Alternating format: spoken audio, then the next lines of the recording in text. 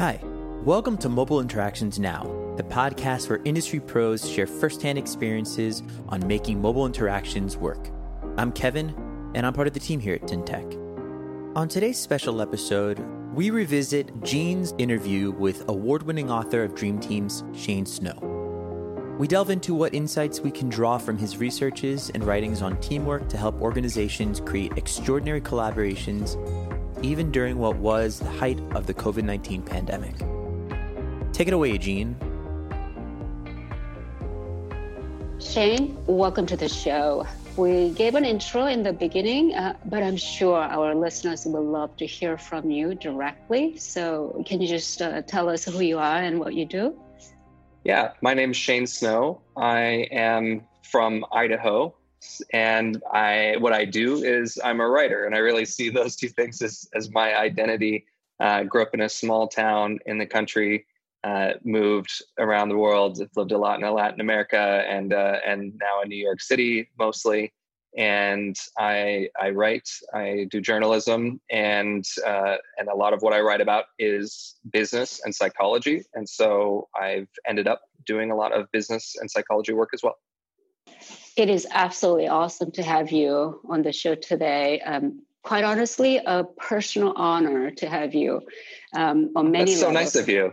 Yeah, I'm a big fan of Contently that I'm using, the company that you co-founded, as well as books you wrote and Dream Teams, to name just one. So it's going to be fun today.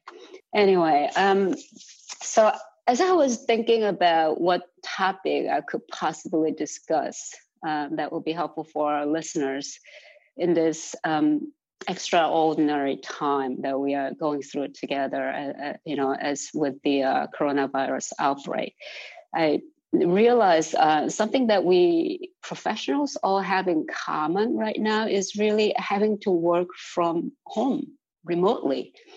And some of us are more used to working remotely, and some are just, getting the kinks out of their old habit before they get into a new rhythm. So let me just start there by asking how things are with your team, either at Contently or any other hobby teams that you have, and if there are any changes triggered by this. So what's interesting about Contently is we started the company to help journalists meet clients and work with them. And by design, it was about facilitating remote work. So we started with journalists and reporters and then editors, and we added content strategists and photographers. And so there's a network of freelance professionals around the world that Contently helps connect with companies that want to do content and content marketing. And part of the pitch originally was, if you need a great writer in Alaska, but you don't want to find someone first and then fly them to Alaska, we might have someone in our database that's a professional that can do the work from Alaska for you. And so that was really the original use case that we built the company around. And since then, it's gotten bigger and become more about managing the content marketing process. But it was all built around this idea that you don't need to be in the same spot to get the best work. In fact, sometimes the best worker is going to be far away. And so we built tools to help with all of the little things that you need to do to make that easier. So what's interesting about now, the core Contently team during this time of coronavirus are all working from home. And now, most of them have been used to working in the same office together. You need something, you tap someone on the shoulder, you look and you see, oh, they're still in the meeting, I'll wait. All those little things that you get, those great cues, social cues when you're in the office together. Now, none of the core team can do that. They're all working, over Skype and Slack and, Zoom and so they now have had to live in the shoes of our freelancers and our clients. The good news is a lot, all the last 10 years of working Contently has made it a very easy transition for our staff. But there is a component that now I think a lot of the team has a lot more empathy for, which is if you're working from home, even if you're not in a quarantine, it can be very isolating. it can, it can be hard to not get depressed or burnt out, to not work too much, right? If you're working from your kitchen table, then your life and your meals and your work and your family and everything is all in one spot. And so there's extra things that you need to do in order to keep sane, keep productive. And so that, I think, is giving the team a little extra dose of empathy for all of these freelancers that we've been helping out over the years, that, it's not just about making work easy and helping people get work. There's also this very important psychological component to doing your best and feeling your best when you're working from home. So I think that's something that's changed recently with this. And I'm, there's going to be only a few silver linings, I think, to this crisis going on. We'll be better prepared for the next one and all of that. There's a lot of sadness going on, but one of those silver linings, I think, is increased empathy for those who do work with remote workers. And I think hopefully we'll find that it's going to be a lot easier for people for bosses to be okay with their teammates working from home in the future. When this is all over, hopefully it's not too long, but if someone needs to work from home because their kid's sick, we are now getting used to being able to do this. And I think there will be more comfort around that. So I'm glad for that. It's really interesting you talking about the cultural changes that is happening surrounding this whole remote work situation. And I think it's really important to really look at it, because that is really what's new. It's not really just remote working. But if you were to actually look at some of the companies, I'm guessing companies like Contently is better equipped in a way to orchestrate this kind of a collaboration. But if you were to look at the mainstream companies, businesses, large and small, where you think we are at in terms of being able to provide this culturally and tool set wise? Are we pretty much ready to kind of handle these situations, you think? No, I don't think anyone's ready as we wish we would be. But I think that it's more natural. Remote work is more natural than a lot of people have been afraid of. I think the transition's been hard, but easier for many than it could be. I think there's different types of companies that are having an easier and harder time. Companies that are high tech in the tech industry are already used to a lot of remote collaboration tools, group chat and, video conferencing. Companies that are less in the tech industry, if you're in the agriculture industry and you're still, doing work, you may have a big business team, big operations team, but they may not be as used to, to remote work and video conferencing and even, all of the considerations around when should you do a video call, when can you take care of things over email, when you can't talk to people in person. So I think that there's a lot of companies that haven't been as prepared for this and will require some extra help. And then there's also companies that there's security issues.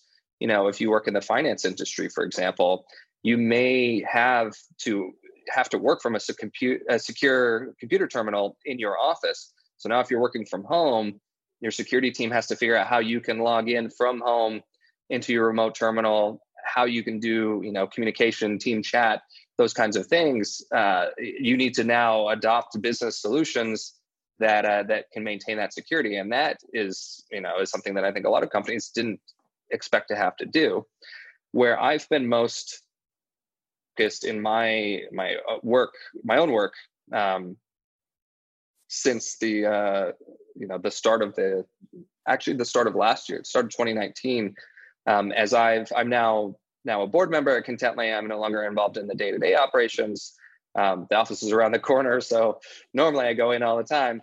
But my work is focusing primarily on business and psychology journalism, and then online training programs around things like teamwork and innovation skills. And I had been putting together with my team an online training course for managers and leaders, specifically for things like managing remote teams, managing programmers if you're not a technical person, those kinds of things. So we actually just took the remote work part of our training course and released it to help some of these companies that aren't as well versed in best practices and just good solutions for remote work.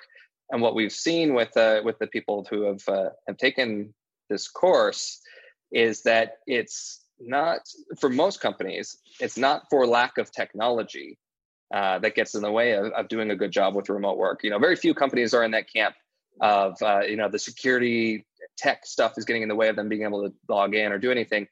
Most of the companies that are having a hard time, it's more of the social part of, as a manager, how much should I be checking in on people? How do I check in on people? As someone who's working from my living room, how do I make sure that I'm not being overwhelmed by communication? How do I manage the relationships with my clients when, I can't, go and see them? When's a phone call appropriate? Those kinds of things end up being the things that are tougher for people. And then, of course, there are tech things that you can do to make things much, much easier on yourself. But most people are having a harder time with those social details of just like, I need to solve a problem. I'd normally get a group of people in a room together. How do I do this? How do I coordinate it? Do we just do a video call, but we can't hear everyone because 10 people on a video call is crazy. So that's the part that I think is the hardest transition right now for most companies. Those boundaries, like what is proper, what passes as a good practice for certain topics and certain situations. I think there's such a human factor. But I think we constantly run into this. After all, we're human using tools and getting that first part. So, I mean, for communications platforms businesses like my company, Tintech, is in, we are starting increased spike use cases of two-factor authentications and for access management, all those things. So I think what you're talking about, companies start making decisions, how to let people work and access certain services that are within the walls of corporation, and all those things are happening. But there's a constant balance between the security and level of access you want to provide. So if you get into that Zen mode a little bit, and because sometimes you could be like making point decisions. Okay, so-and-so is in this functionality, approve access for certain things. Is there like a nice balance how to think about this in terms of the teamwork, the access versus security, some kind of guiding way of approaching this? Because it is a hard decision. We get into fight all the time, even at my workplace. So I think there's a couple of underlying principles. Every company is different, but a couple of underlying principles that should guide the decision-making around that kind of question that you're talking about. And you said one of them is boundaries. Boundaries are super important for our sanity and for our productivity. And you need to, when you're working as a remote team, you need to get more clear on what those boundaries are so that people can do the work they're meant to do, so that people don't do things that they shouldn't be doing. And so part of it is getting very clear on when, approvals, security, all of that are needed, when it's appropriate to contact people in certain ways. I can talk about that later. There's a lot about boundaries just around communication and sanity, but from a security standpoint and just getting work done standpoint, the other underlying principle is that everything revolves around trust. In a team, everything revolves around trust. And we often default with someone who you don't know, we often default to, you have to prove that you're trustworthy before I will trust you with information, with access, that sort of thing. And the same thing kind of happens when you go from working together in the office to not seeing each other and working remotely, that there ends up being this, you have to prove that I can trust you to do this from home, whether we're talking about, working all your hours and not just watching YouTube or doing the laundry while you're on the clock, all the way to doing the right things for the company. I can trust you to do this when there's no one, there to potentially look over your shoulder. And the thing is about the laziness thing, the are you working? Are you doing a good job? The kind of person that is going to be lazy and be on the clock and not do the work that they're supposed to do is going to find a way to do that in the office. Yeah, there was a study a few years ago that at JCPenney headquarters, something like 35% of the company bandwidth was being taken up by YouTube of people at the office, and it's kind of surprising, but really not that surprising. I was told a story by someone that we interviewed for this remote work course of an employee who would put on a podcast in their headphones and then open up a crazy spreadsheet and just type like they were doing something crazy and just listen to podcasts all day and act like they were super busy. And in the office, you're like, wow, they are so productive. So just because you can't see each other doesn't mean that human nature has changed.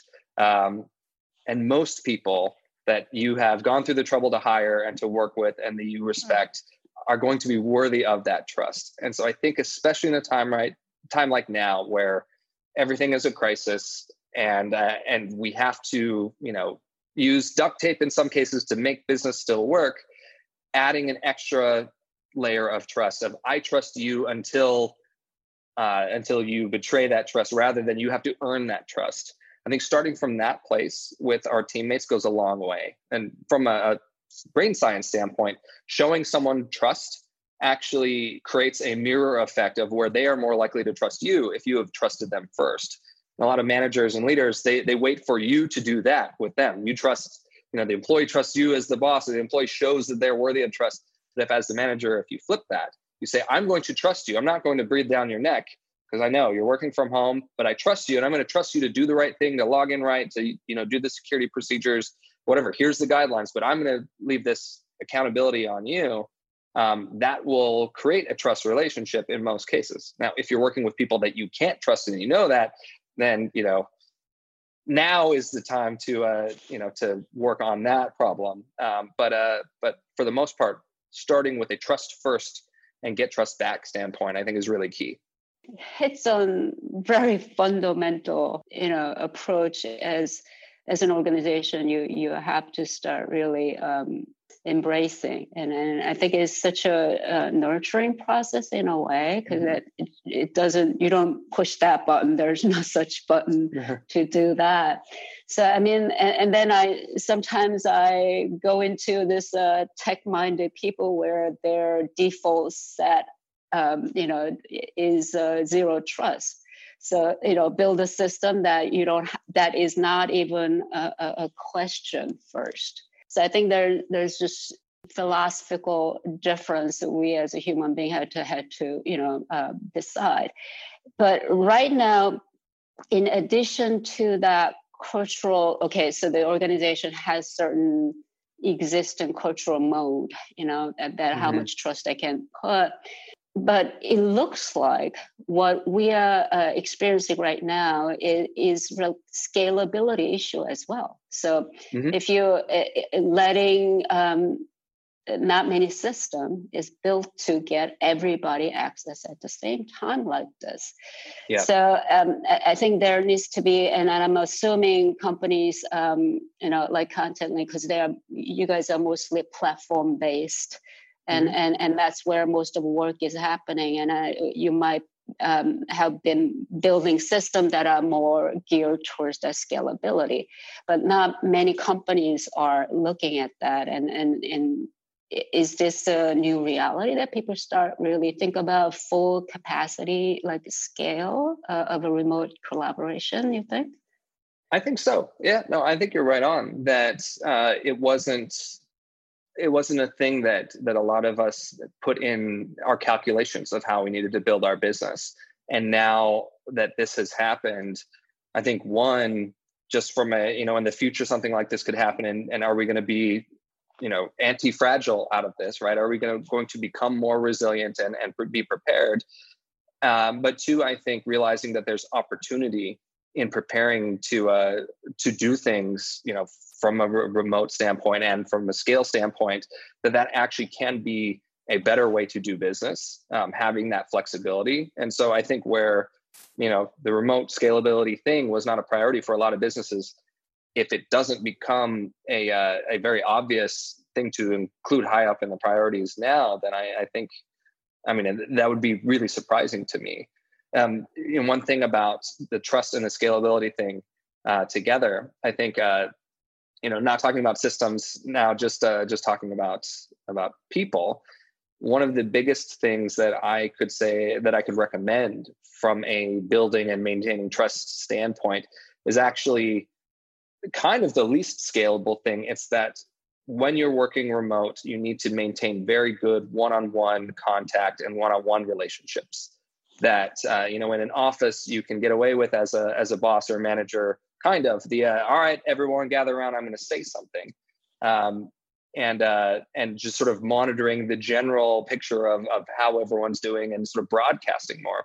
But when you're working remote, if you want to build and maintain trust, every person who has a direct report needs to be in one-on-one contact, making sure that they understand the needs and the situation, the personal situation that people are in. That is less scalable than sort of this broadcast, like the CEO says, like, here's what's going on. Having the CEO talk with their direct reports and their direct reports talk with their direct reports one-on-one, spending that quality time just checking in, even if it's, just a few moments at a time, that is really helpful and really important. So you reminded me with the scale question, and I think a lot of times when we are trying to address issues with people as leaders and managers, I'll use an analogy from when I was in college. Someone at my college climbed a tree and fell out of the tree and broke their arm. So the college made a rule, no climbing trees on campus. Really, the issue is that one person, right? You can tell everyone, hey, a kid fell out of a tree and broke their arm. Do what you want with that information. But, really the person who needs to be talked to is anyone who's climbing trees, not making a rule for the whole campus. So I think don't do that, the equivalent of that as a manager with your remote workers. If someone has an issue, they do something wrong, maybe especially with something like security, deal with them, resolve the issue with them, take a real deep one-on-one empathetic dive with them. And then you can tell, the team, any guidelines you have for them, but don't punish everyone for one person's mistake. That'll also make that one person feel awful and people not trust them anymore as well. So sorry to backtrack to that question, but I think that's an extra crucial thing to keep in mind when working with remote teams. I think because you have a lot of studies in historical teamwork and how, as a human beings, we develop this way of dealing with each other and all that. So those anecdotes kind of sheds quick light on, like, yes, I can relate. I can still relate. It's like the response to that, is that proportional? Does that, should you go from there to there?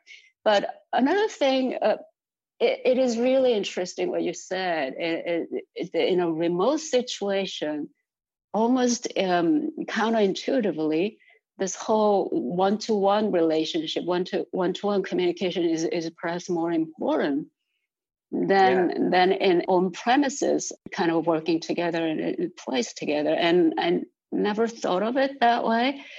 But what I do believe in is there's no collaboration without communication. It is really about communication at the end of the day. Now we are, just like what we are doing right now and remotely working, we're doing teleconferencing, we're using, messaging apps, collaboration tools, and those things you mentioned. And how that changes, and in terms of the tech savviness as an organization as a whole, how much of that really matters in this kind of situation for kind of a collaboration to go within organization as well as outside? Because you mentioned Slack. It's the kind of channel that is pretty much different channels for different teams. Or it's a cloud service app that everybody has access to, but the way we are using it is very much in that groups that we create. So, this question I didn't even think about before we start talking is this: you have this many different digital tools these days. And what are you seeing out there where things are created, but it's kind of tuned differently so that it reflects the way we human beings are versus how it was originally designed to work? For example, like right now, we have a lot of our clients who are using WhatsApp Business APIs. It was basically designed for really big scale application, softwares talking to each other, to their customers, but the interaction is to really create this one-to-one communications. So given all these different communication tools that exist, talking between colleagues, as well as outside partners and their customers, how are we using it in the same way that how human beings have been communicating all the time after all? Yeah, it's a really interesting question. I'm thinking about my experience versus folks that I've been interviewing and talking to. I think to start, my theory is that everything in social media is basically a variation on a text message. What I mean by that is via SMS, you can send short texts of letters and numbers and emojis, and you can send pictures and you can send videos. And if you think about Twitter is basically broadcasting those things, short texts and pictures and videos. Facebook is basically doing that. And then when you get into, Instagram is mostly just pictures. When you get into like business social apps, it's basically that same thing, but with different configurations of groups and teams. So, Slack, you're sending short text messages and pictures and videos. Microsoft Teams, which is a tool that I really love, you're doing all those same things too. But there's also repositories for files that's a little bit different. And what I've seen is that WhatsApp, in particular, for most of the people that I text personally, we have WhatsApp groups for different configurations of friends, and I text my wife on WhatsApp, and now I think, especially as more people are working remote, I've noticed that a lot of my business conversations have moved to WhatsApp as well, and that's interesting. And I suspect a lot of people are experiencing this, and because it's all a variation on an SMS, it's a very familiar behavior, but the organization of that becomes something that if you just allow it to happen, it's easy for communication apps to manage you rather than you to manage them. So when I think about what's useful about, say, Slack or Microsoft Teams or HipChat or something that's a team-based group chat app, there's organizational principles that make it easier to not have it run your life. You can hop in and hop out. The analogy that a friend of mine who writes about distraction, his name's Nir Eyal, a psychology researcher, he says that team chat should be like a sauna. You don't stay in all day long. You hop in and hop out. and plunge into cold water and come back out. Yeah, and they're built for being able to ideally, especially if you set it up right, to search for files. Where was that conversation we had about this? Oh, well, it's all open and the file's in there. You can find it. But as more of my business conversations have been moving to WhatsApp, because now everything is a little more intertwined with my personal life because I'm working entirely remotely, I've noticed that it's easier for me to integrate business communication into my workflow, but it's also harder for me to find important information. So it adds the need to have some sort of repository for information. I've now added Trello as a project management tool for my side business projects, like the online courses and stuff, because before I could just manage it. And now, because it's mixed in with my personal chats, I have to have a place where you can find the most up-to-date information and to-do lists and all of that. So that's changing. However, I think, to the WhatsApp Business Solutions thing, I am much more comfortable having a conversation, a business conversation, say with like a bank where I'm doing customer service or whatever, by just, if they have WhatsApp available. That's so much easier for me, so much simpler. I think that's a marvelous tech solution versus loading up their chat or figuring out how to contact them. And so I think this sort of blending of personal and business communication is enabling sort of better customer service opportunities for businesses that, if they want to connect with people on their terms. And I think that's another principle actually that's important is, as a business, if you can, this is one of the things that we really learned at Contently.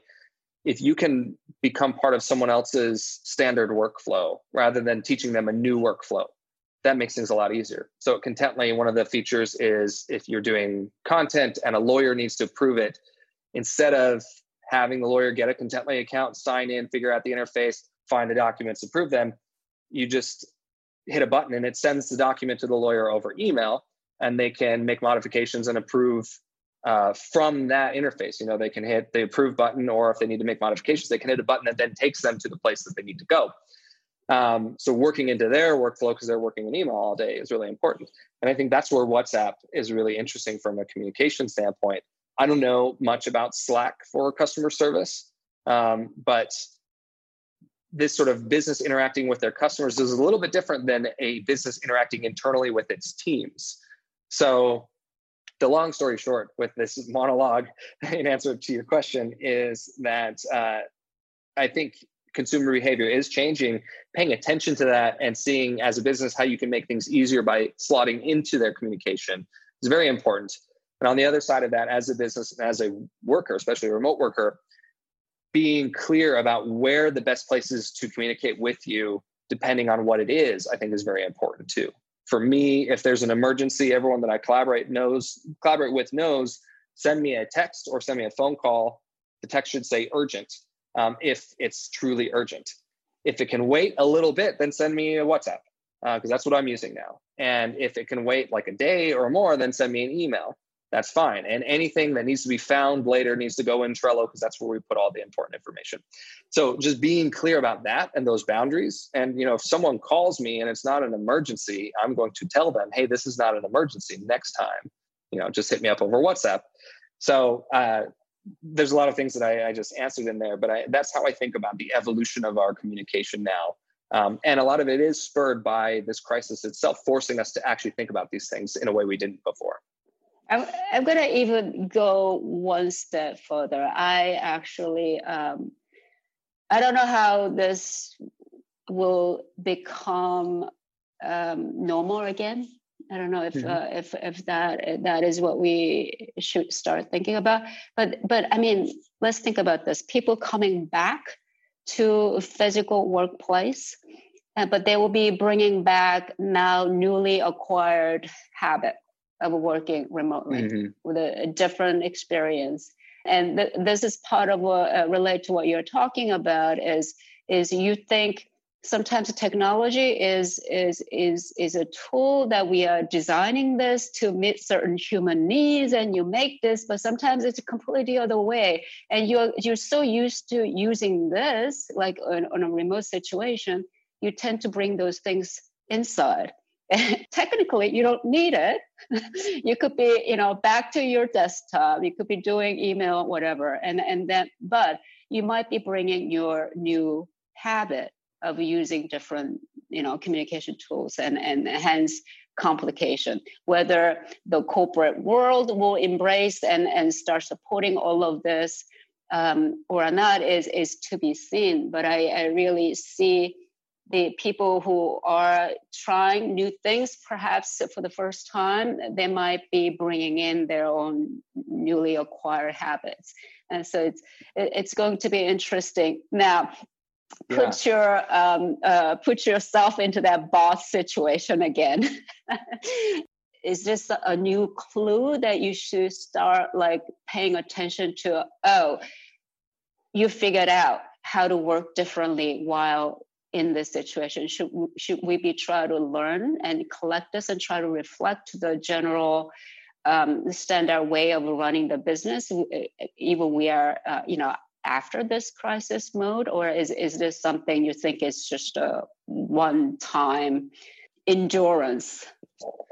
Well, I hope this pandemic is a one-time thing, but I hope that the lessons we're learning don't end with the pandemic. I think that there's opportunity to change when things force you out of your normal situation. research in human behavior and neuroscience shows that you're much more likely to change your mind about something important when you are traveling or when you're living somewhere that's not home. Because when you're out of that normal space and that normal routine, you're more open to considering new ways of doing things. And I think that applies here. If you're forced to adopt a different work style because of your new work environment, because you have to work from home now, that is going to change the way and make you more open to changing the way you think about work generally. So here's an example. I think a lot of people are figuring out that you can get the things that you need to accomplish without as many meetings. And so hopefully when we go back to work, we won't call a meeting just to ask a question.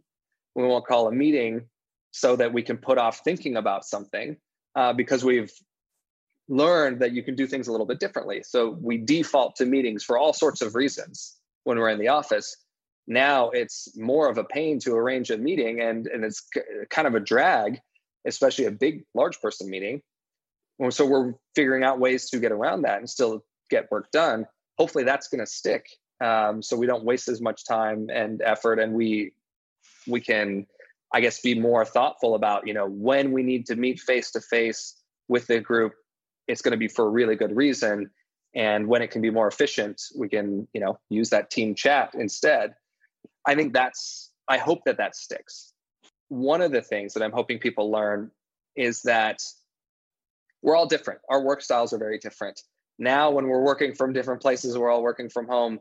That's even more apparent because there's a geographic and, a space issue as well. But if you figure out how you work best on your own, you think the most clearly in the morning, you're able to get enough flow, only if you have quiet or if you have music, or, the afternoon is when you can do really good heads down work. Or maybe the afternoon is when you really should not be making big decisions because that's just, not how you're wired. You figure that out and you can kind of work that way when you're working from home. And you figure out what are the best ways to communicate with you that can help them to work better with you too. So I think as a manager, this hopefully will be a bit of a forcing function to figure out when is the best time for me to have a hard conversation with Gene. When, how does Shane manage his to-do list? And how can I present this thing that I need him to do in a way that's going to help him out rather than treating everyone the same? Kind of like, parents that have multiple kids know that how you get a kid to do chores is going to be different than how you get the other kid to do chores, or how discipline that works with one kid will not work with another. Not to say we should treat our teammates like kids, if you're a boss, but that customization to personality and work style hopefully will stick.